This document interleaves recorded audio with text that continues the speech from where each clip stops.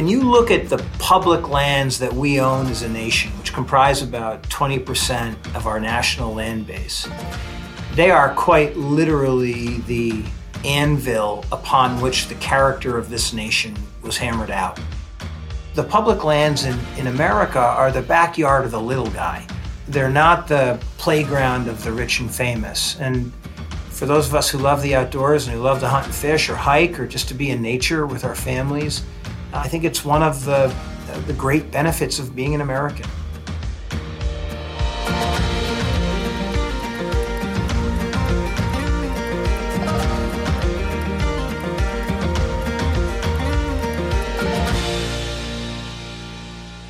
Hey folks, I'm Connor Gaughan, and welcome to Consensus in Conversation, a podcast that showcases America's leading problem solvers and the innovative strategies that are sustaining the long-term health of the planet. Today, I'm talking to Chris Wood, President and CEO of Trout Unlimited, a major nonprofit that safeguards our nation's fisheries, waters, and the surrounding ecosystems. Some of my most engaging podcast conversations have centered around the importance of preserving and enhancing our natural assets. As a reminder, this term refers to the invaluable benefits that the environment provides to all Americans. Chris and Trout Unlimited recognize this collective interest and have upended traditional conceptions of conservation by including everyone, all communities, regardless of political ideology, in their restorative efforts. The organization employs some of the nation's most innovative scientists and uses this expertise to ensure that our rivers, lakes, and streams can be enjoyed for generations to come.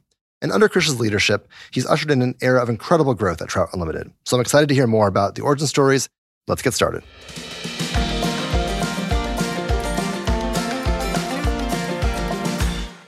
Thanks for joining me. Connor, it's good to be with you. And how's your day going so far? It's going great. You know, right now the shad are in the Potomac River, and I start out every morning by taking folks out and fishing for these awesome fish that migrate from Florida to Canada and then stream up rivers on the East Coast to spawn.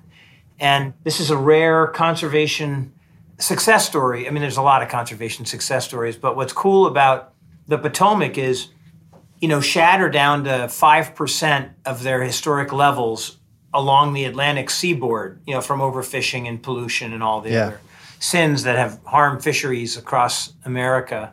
But the Potomac, which basically lost its shad 30, 40 years ago, they began a restoration effort back in 95. And based on that effort and the strength of the Clean Water Act, we have a very abundant shad run in the Potomac. And it's been a true privilege of mine to be able to take people out to enjoy Beautiful. that fishery. And I did that this morning.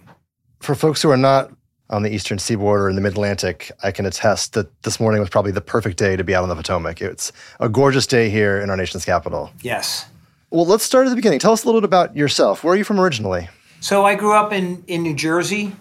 My father's side of the family, they were fifth generation. Newark, New Jersey. Granddad actually grew up on a farm on what is now the Newark Airport. And Dad was the first to get out of Newark. And I went to high school in Jersey City and college in Vermont and have now lived in D.C. for, 30 years. So you go to Middlebury for college, right? I went to Middlebury, yes. And were you always certain that you had your career, your calling would be in the great outdoors? No, not at all. No, I grew up in a very sports-oriented family. My dad, who sadly passed away in August, he went to Georgetown on a basketball scholarship. And so, you know, I was a football, basketball, baseball kid. Yeah. Sports and the outdoors weren't a part of our life other than to throw a ball in. Right. But when I went to Middlebury, I got in this awesome program called the Big Brother, Little Brother, Big Sister, Little Sister program. Sure. I think at the time it was run by the Boys and Girls Clubs of America. And, you know, basically they try to find, in this case, a young adult to help mentor a child that might not have a dad or might have special needs. And in my case, I had a special needs kid whose therapist thought that fishing would be an effective form of therapy for him. And he probably had, back then I don't think we had ADHD, but it probably had ADHD. He was a great kid. And so we used to love to fish together, and that's how I ended up getting in fishing. I went out and got a fly rod or spinning rod, and we used to fish all the creeks and rivers around the Middlebury area. That's awesome. You still hear stories of outdoors activities in general, but fishing in particular, as a therapeutic practice in a lot of uses these days. It's so true, Connor. There's a great organization called Project Healing Waters that uses fly fishing as a form of therapy for wounded veterans.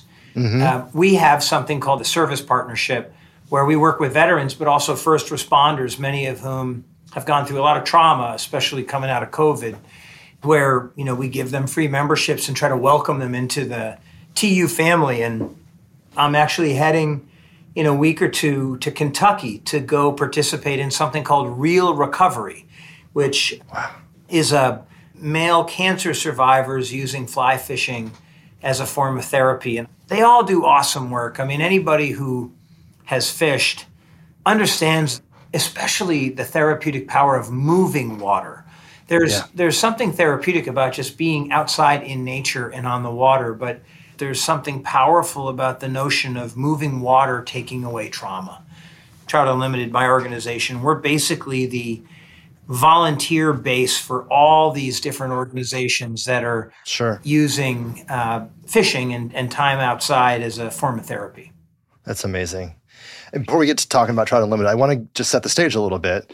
So you graduated from Middlebury, and much of your career you spent in the public sector. Paint a picture of what you were doing before you got to Trout Unlimited. So from a sort of professional perspective, I realized based on a trip to Alaska, which is another story which we can talk about if you'd like, that I really wanted to dedicate my life to saving salmon. And I'll never forget, I own a couple of suits. I was married in one, and I have officiated at a couple of weddings in another. But I have a third one that I wore 33 times at informational interviews trying to get a job with a conservation group here in D.C. before a really great guy at American Rivers, the former general counsel, Tom Cassidy, said, "I'll make a deal. I'll give you a great internship, and the pay is zero, but you'll get great work."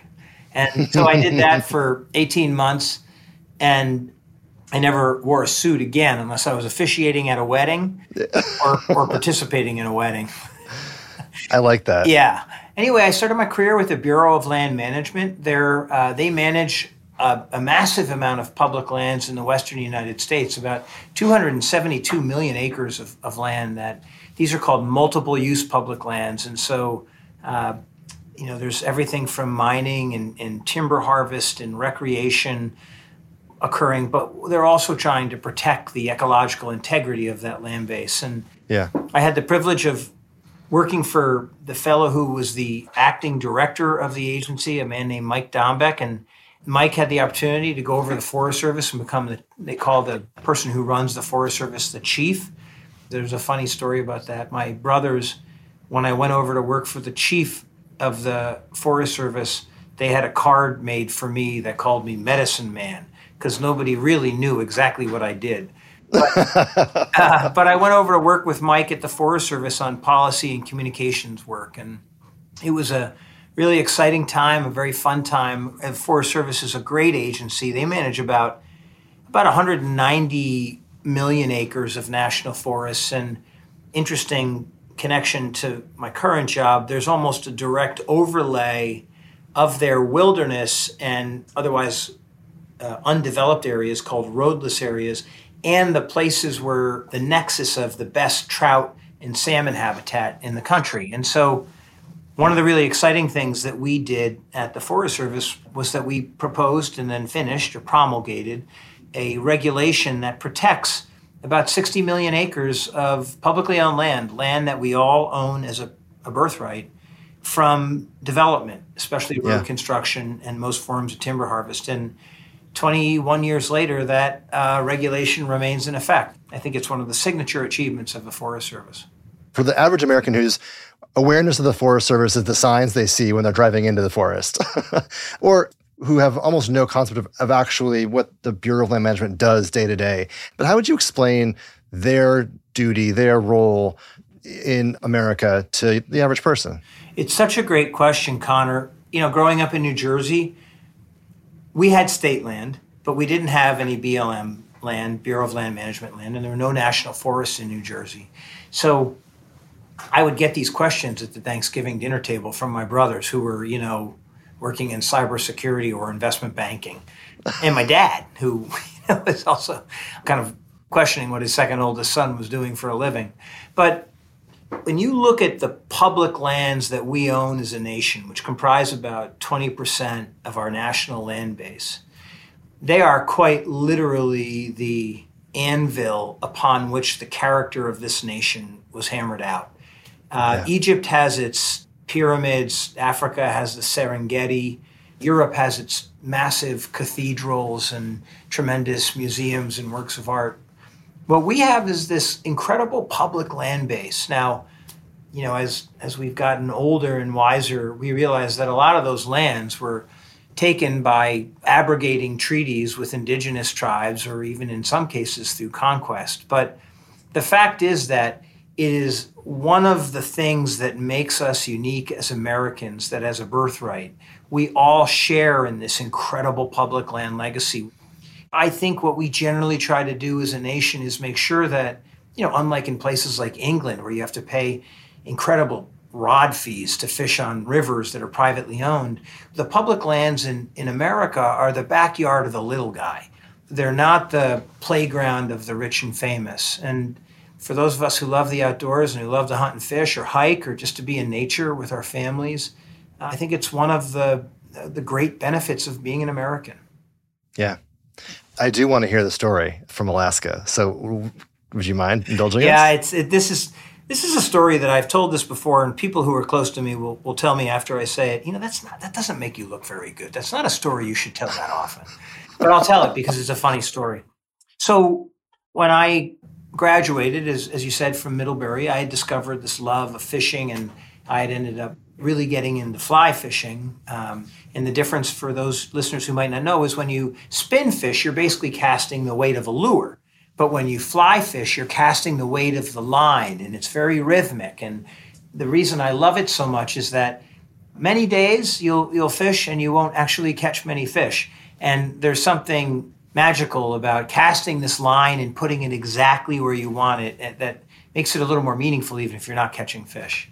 And it's almost a cathartic thing. You can kind of fall into a certain Zen magic to it. And so anyway, my buddy Mickey Kelly was bartending in Homer, Alaska, and he asked me to come out and visit it. And at the time I'd graduated and I was coaching high school football and making ice cream and bartending.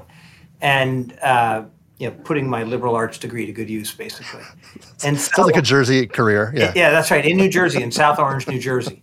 So anyway, I went to Alaska, and Mickey was living on the Homer Spit, which is basically a rocky beach. And one evening, Mickey suggested, hey, Woody, which was my nickname, why don't you take my car and you can drive down to the Kenai Peninsula, which is near Anchorage, and you can fish for silver salmon, which we're running. And I said, that's a great idea. I've never caught a salmon before. And so I drove out the next day to the Kenai Peninsula and set my tent up and went to bed. And I was camping on the beach, and the ocean was far away, long ways away.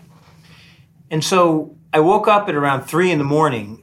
with the tide lapping into my tent. And the problem wasn't the water or my wet sleeping bag. The problem was that I had parked the car, Mickey's car, in front of the tent. Anyway, I ended up moving all my stuff back. Mickey's car got a little wet. A good Samaritan towed the car out of the wet, took me to town. I bought 4 cans of gum out, CRC, and other engine cleaners, and that little VW Rabbit was never cleaner than when I finished with it. Because of all this drama, I didn't start to fish until around 4 p.m. And I started at the mouth of the Anchor River, and I started to walk up the edge of the river. And I started to see all these dead and dying fish. And these weren't small fish. These were really big fish. These were king salmon, what they call in Alaska, or we call Chinook down here. And they kind of had these grayish gradations, and they just looked sick. And I remember taking my fly rod, and our fly rods are typically about 9 feet, and so I just kind of poked it. This one fish that was in the shallow, and I watched it, sort of like shimmy, more dead than alive, out into the water column. And I thought to myself, I can't believe that I finally got to Alaska and somewhere upstream, a train derailed and dumped a bunch of acid or chemicals into the river, which is deforming and killing these fish. And so I walked a little further up the river. I never once set foot in that river. I walked upstream and I saw a guy casting. And I just stood behind him, watching him. And after a while, he looks back at me and he says, What? What are you looking at? I said, what are you doing? He said, I'm fishing. I'm fishing. And I said, aren't you worried about whatever killed all these fish getting on you and making you sick? And the guy was like, what? I said, yeah, did you see all the dead fish in the shallows? And he said, yeah, dude, those are salmon. That's their deal. And so I walked back to Mickey's car and I went to the Anchorage Public Library and I got 2 books on salmon. And I discovered these fish have this incredible life history where they will leave the fresh water after a several-year period and go out into the ocean, have these tremendous migrations, around North America. And then after a few years, they'll come back and they'll gain a lot of fat. They're an important nutrient for things like orca whales. But they'll come back after a few years and they'll enter that freshwater system and they'll go back to the very river they were born in, back to their natal habitat. They have sex one time and then they die. And their decomposing bodies provide the nutrients that keep these systems intact, keep eagles alive, keep bears alive, keep indigenous people alive who have relied on the salmon culture for millennia. Yeah. And by firelight that night, I wrote my letter of resignation from the ice cream factory. So you quit the ice cream parlor over salmon. Where'd you go from there? I got back on a Sunday night late, and Dad came down on Monday morning, and I was sitting at the kitchen table reading the paper, and Dad says what every father should say to a 24-year-old or whatever I was at the time, who's not at work on a Monday. What the hell are you doing here? And I said, Dad, I quit my job. I'm not going to make ice cream anymore. And my dad was a very colorful man. I'm not going to tell you exactly what he said, but it was along the lines of what are you going to do for a living? And it turned out that day in the New York Times, above the fold, there was a picture of a guy named Keith Edwards, who was a Fish and Wildlife Service biologist. And he was kneeling next to a lake, and the caption in the photo said, it saddens me that I work at a lake that's named for a fish that doesn't return anymore. And that was the year that one sockeye salmon traversed 750 miles from the ocean back to Redfish Lake in the Sawtooths, only to find that there were no female fish to spawn. And it was the saddest thing I had ever heard. And I pointed to the picture in the newspaper and I said, Dad, I'm going to save the salmon. And again, I won't tell you what my father said in response to that. But the reason this story is so important to me is that I go to work every day with the sentiment that I will save the salmon. And when I say I mean the royal I. I mean the 330 staff at Trout Unlimited, the 400 chapters that we have, the 300,000 members and supporters that collectively, we as a nation will have the will to save the salmon. That's a beautiful story. Yeah, it's sort of my origin story. Yeah. Well, so we've got your origin story. Give us the Trout Unlimited origin story, because it is a historic organization in America. Yeah, it's a super cool organization. It was founded in 1959 on the banks of the Ausable River in Michigan. And, it was right at the advent of the environmental era in America when people like Rachel Carson and Aldo Leopold were sort of signaling this clarion call about, hey, we're fouling the nest a little bit here. And so rivers in Michigan in particular, where we had a lot of industrial development, a lot of steel, a lot of automotive, a lot of stuff was happening there, they were getting polluted. This was before the Clean Water Act. So chemicals were being straight piped from the factories right into the river. And so that was killing the native trout there. And the state was trying to mask that degradation, the habitat degradation, by pumping out ever more of these so-called hatchery fish. And these are fish that they raise in concrete tanks by the thousands. It's a completely non-natural environment. and then they just dump them into rivers and streams to try to satisfy anglers and basically hide the fact that these rivers and streams are no longer able to sustain life. Yeah. But at least they're satisfying people who want to fish. And these were people like George Griffith, who was a salesman, Art Newman, who had a rod manufacturing company in his front yard, who was a small business owner. The president of AMC Motors, believe it or not, was one of our original founders. And they said, let's create an organization, and they modeled it on our partners at Ducks Unlimited. Mm-hmm. In fact, sitting behind me on the wall is the philosophy of Trout Unlimited, which was written by Art Newman. And he says, I won't read the whole thing, but part of what he wrote in here was that it's subscribing to the proposition that what's good for trout is good for trout fishermen, and that managing trout for the trout rather than for the trout fishermen is fundamental to the solution of our trout problems. It's appreciating our trout, respecting fellow anglers, and giving serious thought to tomorrow. And that essentially is how we still operate, all these years later. And just really the thing that is so amazing about this organization is the dedication of our volunteers all around the country who were doctors, who were waiters, who were mechanics, who were, they're just doing their thing, but they give back in so many ways. We typically average around 800,000 hours in volunteer community service to make the places that we live and love better. And it's an awesome organization to be associated with. It's an incredible history. I mean, if you had to do the elevator pitch today, you guys do so much, but how would you summarize kind of the operation of Trout Unlimited in 2023?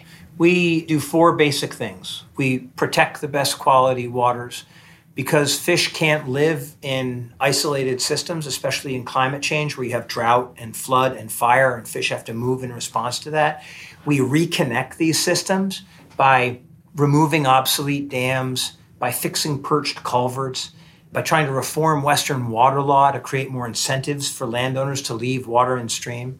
And then the final part of what we do is we restore rivers and streams so fish can move through these connected systems. The protected areas are often in the headwaters. That's where the coldest, cleanest water comes from. These are your high elevation areas. They're often public lands. And then the lower elevation areas is where we do a lot of our restoration. These are historically the most biologically productive portions of the landscape that were developed first. Sure. And so we bring back that biological productivity. And then if those 3 things represent the biological mission of the organization, the social imperative is to sustain that work over time. And so that's why we make major investments in volunteer leadership, youth education, and things like the service partnership that I discussed earlier. That's awesome. It's a much bigger organization today than it was when you even first joined. Oh, yeah. We talk about it all the time in business, the hockey stick, but you've had your own version of that. I'm curious how you'd explain that. Yeah, right on, Connor. I mean, you've got it. The hockey stick is an apt analogy, even if it is a little overused. So when I started at TU, we had 30 employees. We were an $8 million budget annually as an organization, and 22 of the 30 employees were at the headquarters office here in Arlington. Contrast that with today. We're looking at about $104, $105 million budget next year, about 330 employees, and we have a whopping total of 28 in the national office. So we've grown the national office by 6, and we've grown the field capacity by about 330 or so. Our whole model is we put our people where our volunteers and the trout are. So we keep a really lean kind of corporate presence, but a very robust field presence because that's where trout and salmon are. And to get to your question about how we achieve that growth, essentially we do 4 things. I just mentioned we protect, reconnect, restore, and sustain rivers. That's all we do. We don't gadfly issues. We're not look at that squirrel. Hey, there's a shiny object. Like we just don't do that. We stay laser focused on the things that we're good at. And money flows to things that people want. And we even get support from folks who don't fish because when you protect a headwater stream, you're reducing downstream water filtration costs. When you reconnect a river to its floodplain, you're diminishing the energy of the next flood and reducing the risk that the bridge downstream will be taken out. Yeah. And when we do this, watershed scale restoration around the country, we're producing thousands of family wage jobs in communities all across America. We had these distinct epochs.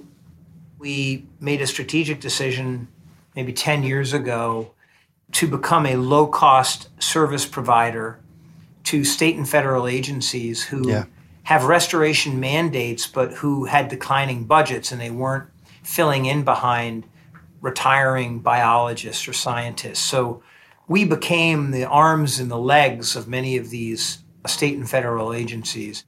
One of the big changes over the last 10, 15 years under your leadership has been to invest in scientists.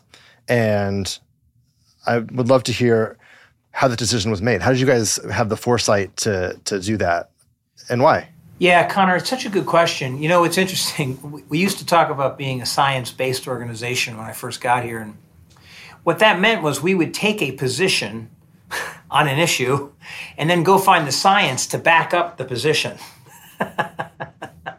Today, we're a science-driven organization. I'm not sure we had a master's level scientist, 21 years ago. Today, we have 54 either PhD or master's level scientists on staff who guide all of our work. They direct our work. Today, we're not science-based, we're science-driven.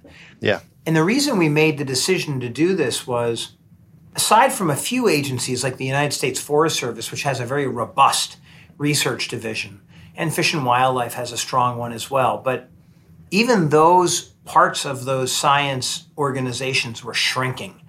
And they have broad mandates to cover things like atmospheric science and watershed science and climate science and geologic science, et cetera. So we wanted to become the place where state and federal agencies could come, know that we had reliable and respected science, and use that science to drive what they were doing as organizations.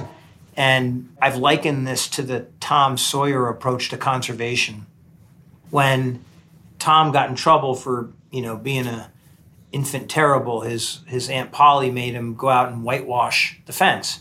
And Tom made it appear that he was having so much fun doing that eventually he got 11 of his friends to whitewash the fence for him, and he sat under the shade tree sipping lemonade. Now, I'm not suggesting that we're going to sit under any shade trees and sip lemonade, but the more that we can make our mission to care for and recover these priority waters across America so that our children will benefit from them, and engage a diverse community to do that work, instead of leveraging tens of millions of dollars, which is what we're doing today, we'll be able to leverage hundreds of millions, maybe billions of dollars. That was the thinking behind the decision to really invest in science capacity. We're kind of a strange organization. We're majority Republican. We have more Republican members than Democrats, and we have a strong number of independent members, people who vote independent or who don't identify. They'll vote depending on their view. And those kinds of folks aren't motivated by political arguments or even by passionate arguments. They want to see the science. And so that was another reason that we wanted to make a big play, for example, in becoming the climate change adaptation organization. And all I mean by adaptation is helping to make our rivers and streams and landscapes and communities more resilient to the effects of a changing climate. And we knew that back in the 15 years ago, when you talk about climate change at Trout Unlimited, it was very controversial. But when we started sharing the science about climate change and about the effects on trout and the effects on the things that we can do through restoration to make these systems more resilient, our membership came around. And now they're full-throated supporters of that work. And so we knew that we had to have a science basis to do the things that we had to do to be successful. Yeah. You guys seem unique in that you're part of a public-private civic partnership in real life every single day in these local communities, helping rebuild, helping adapt, helping restore. And I'm curious how that prognosis is looking. I mean, there has been some public funding that's been set aside in the last couple of years to do more of this work. And are you guys seeing it? Are you feeling it? Are communities starting to get optimistic and begin kind of the work alongside you? Or what's that like, that kind of crossroads that you guys get to see with all these different partners?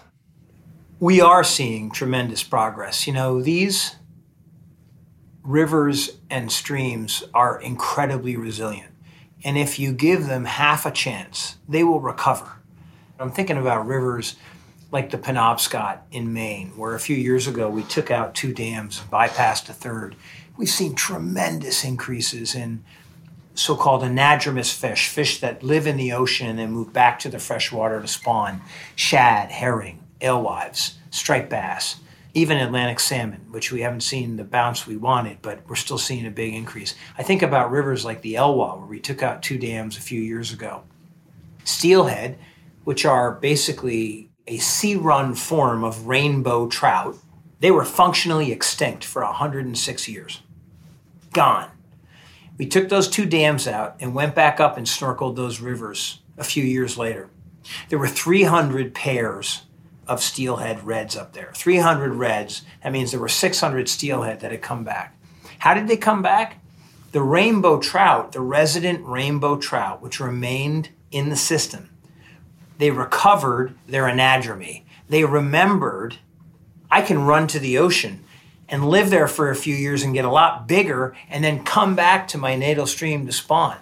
And it's just, in places like the driftless area of Wisconsin, when the glaciers receded after the last ice age, the unglaciated region of the Midwest was called the driftless area because it didn't get the glacial drift. And that's like big parts of Wisconsin, Minnesota, little parts of Iowa and Illinois.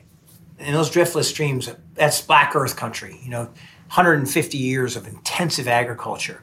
And, we would go in there, we would find rivers that were incised, meaning the river just kept down-cutting and down-cutting and down-cutting because of erosion. And so we go into those systems and pre-restoration, we'll find, 100 to 200 fish per mile. Post-restoration, 1 year after we go back, peel the slopes of those big steep embankments back to the toe slope of the nearest hill, put the natural bends back in the river, what we call sinuosity, and then reseed the areas with native grasses. We go from 100 to 200 fish per mile to 1,000 to 2,000 fish per mile. It's a remarkable thing. And along the way, we're building community. That's the cool part. So in places like the Driftless, we've done about 150 miles of restoration. And we've added about 100 miles of public access for people to go enjoy those fisheries. And these are all private lands, by the way. And so what we do is we go to the farmer, say, hey, look, we're going to help you to access support to stop the erosion on your land, to increase the property value, to increase the forage value for your livestock. And in return, we'd like you to consider allowing anglers to access this to fish it periodically. We've opened up over 100 miles of private access water to anglers through those kind of arrangements. And as you said, Connor, we're in a really exciting time right now. The bipartisan infrastructure law and the Inflation Reduction Act have provided tens of billions of dollars to help make our lands and waters more resilient to the effects of a changing climate and to accelerate restoration. We're really encouraged by that. I mean, we think this is it's been described as a once-in-a-generation opportunity to really put restoration on the landscape at scale. A quote that I know you've said jumped to my mind, which was, conservation that is most local is most durable. Tell us kind of what you mean by it and how you think about that in your work as an organization. It's interesting. I've had this sort of duality in my career. So when I worked at the Forest Service, we did that roadless rule in 18 months that protected 60 million acres of land in one fell swoop. And just to give your listeners a frame of comparison, it takes the United States Forest Service usually 5 to 7 years to do a forest plan which will cover 1 million or 2 acres. In 18 months, we protected 60 million acres in perpetuity. But that was not there was a lot of sentiment coming from the American people to value their public lands more for their naturalness and their clean water and access to areas to recreate for their families. But it was not what I would call a bottom-up initiative. And yet, over time, I've learned that part of our job is not to simply go out and protect a river or to reconnect or restore a river. It's to create the capacity in the community so that we can walk away. The conservation that's most durable is going to be most local. We can walk away knowing that that community will continue this work over time.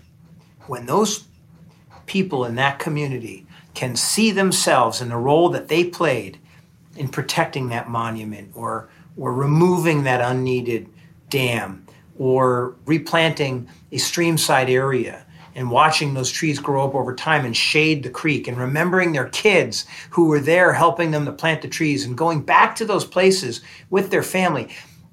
That stuff's not going to change. Nobody's going to be cutting down those trees on that streamside area, not in their lifetime and not in their kids' lifetimes. Right. And I think that's all of our jobs as advocates and conservationists, is to make sure that we're not only leaving behind a richer land legacy than the one we inherited, but we're creating the capacity in these communities, in our own families and in our networks of friends and in the places we live, to encourage more and more restoration and recovery. And so, as you can tell, when I get wound up on this, when I was in high school, I'd flirted for a while with becoming a Jesuit priest, and then puberty kicked in and the whole vow of chastity thing became a reality that I couldn't live with. But, I have a religious fervor about this kind of work because it's not just about me, it's about my family, and it's about the future of the planet that we all depend on. What's interesting is the picture you paint there too is one of community connection. It's not just about the planet. It's not just about the water or the tree. It's about the individuals, the people that connect with one another. And I think that that's a uniqueness. We hinted at it earlier. Your membership kind of breaks the mold of partisanship these days. And in particular, it probably does even more than that, where you've got folks who might, from a stereotype perspective, not be environmentalists, and yet they're the champions in some regard of their conservation in their communities. And I think it's important to kind of recognize how unique it is that you found this space to connect people and to bridge the highly partisan atmosphere that we all, face every day. It's really inspiring to me that you've been able to do that. Yeah, thanks, Connor. I think there's a reason for that too. We may have talked about this once before, but conservation is a tough game. As conservationists, what we do is we oversee loss, to be realistic. Loss of wetlands, loss of forests, loss of open space, loss of native species, loss of clean water. I could go on. And it is not surprising, given that reality, that many in our space become a little bit disconsolate. They become defeatist. And I remember my hero is a man named Aldo Leopold, who was a conservationist from Wisconsin who worked for the U.S. Forest Service and talked about this idea of an American land ethic, which we're very much trying to perpetuate today. And he had a quote where he famously said that one of the penalties of an ecological education is that one lives alone in a world of wounds. And an ecologist must either ignore the consequences of science, or he must be the doctor who sees the marks of death in a community that believes itself well and doesn't want to be told otherwise. And so that's the reality that we live with as conservationists. The difference, though, between Trout Unlimited and other advocates is that many of us, not all of us, are also anglers. And anglers, people who fish, are inveterate optimists.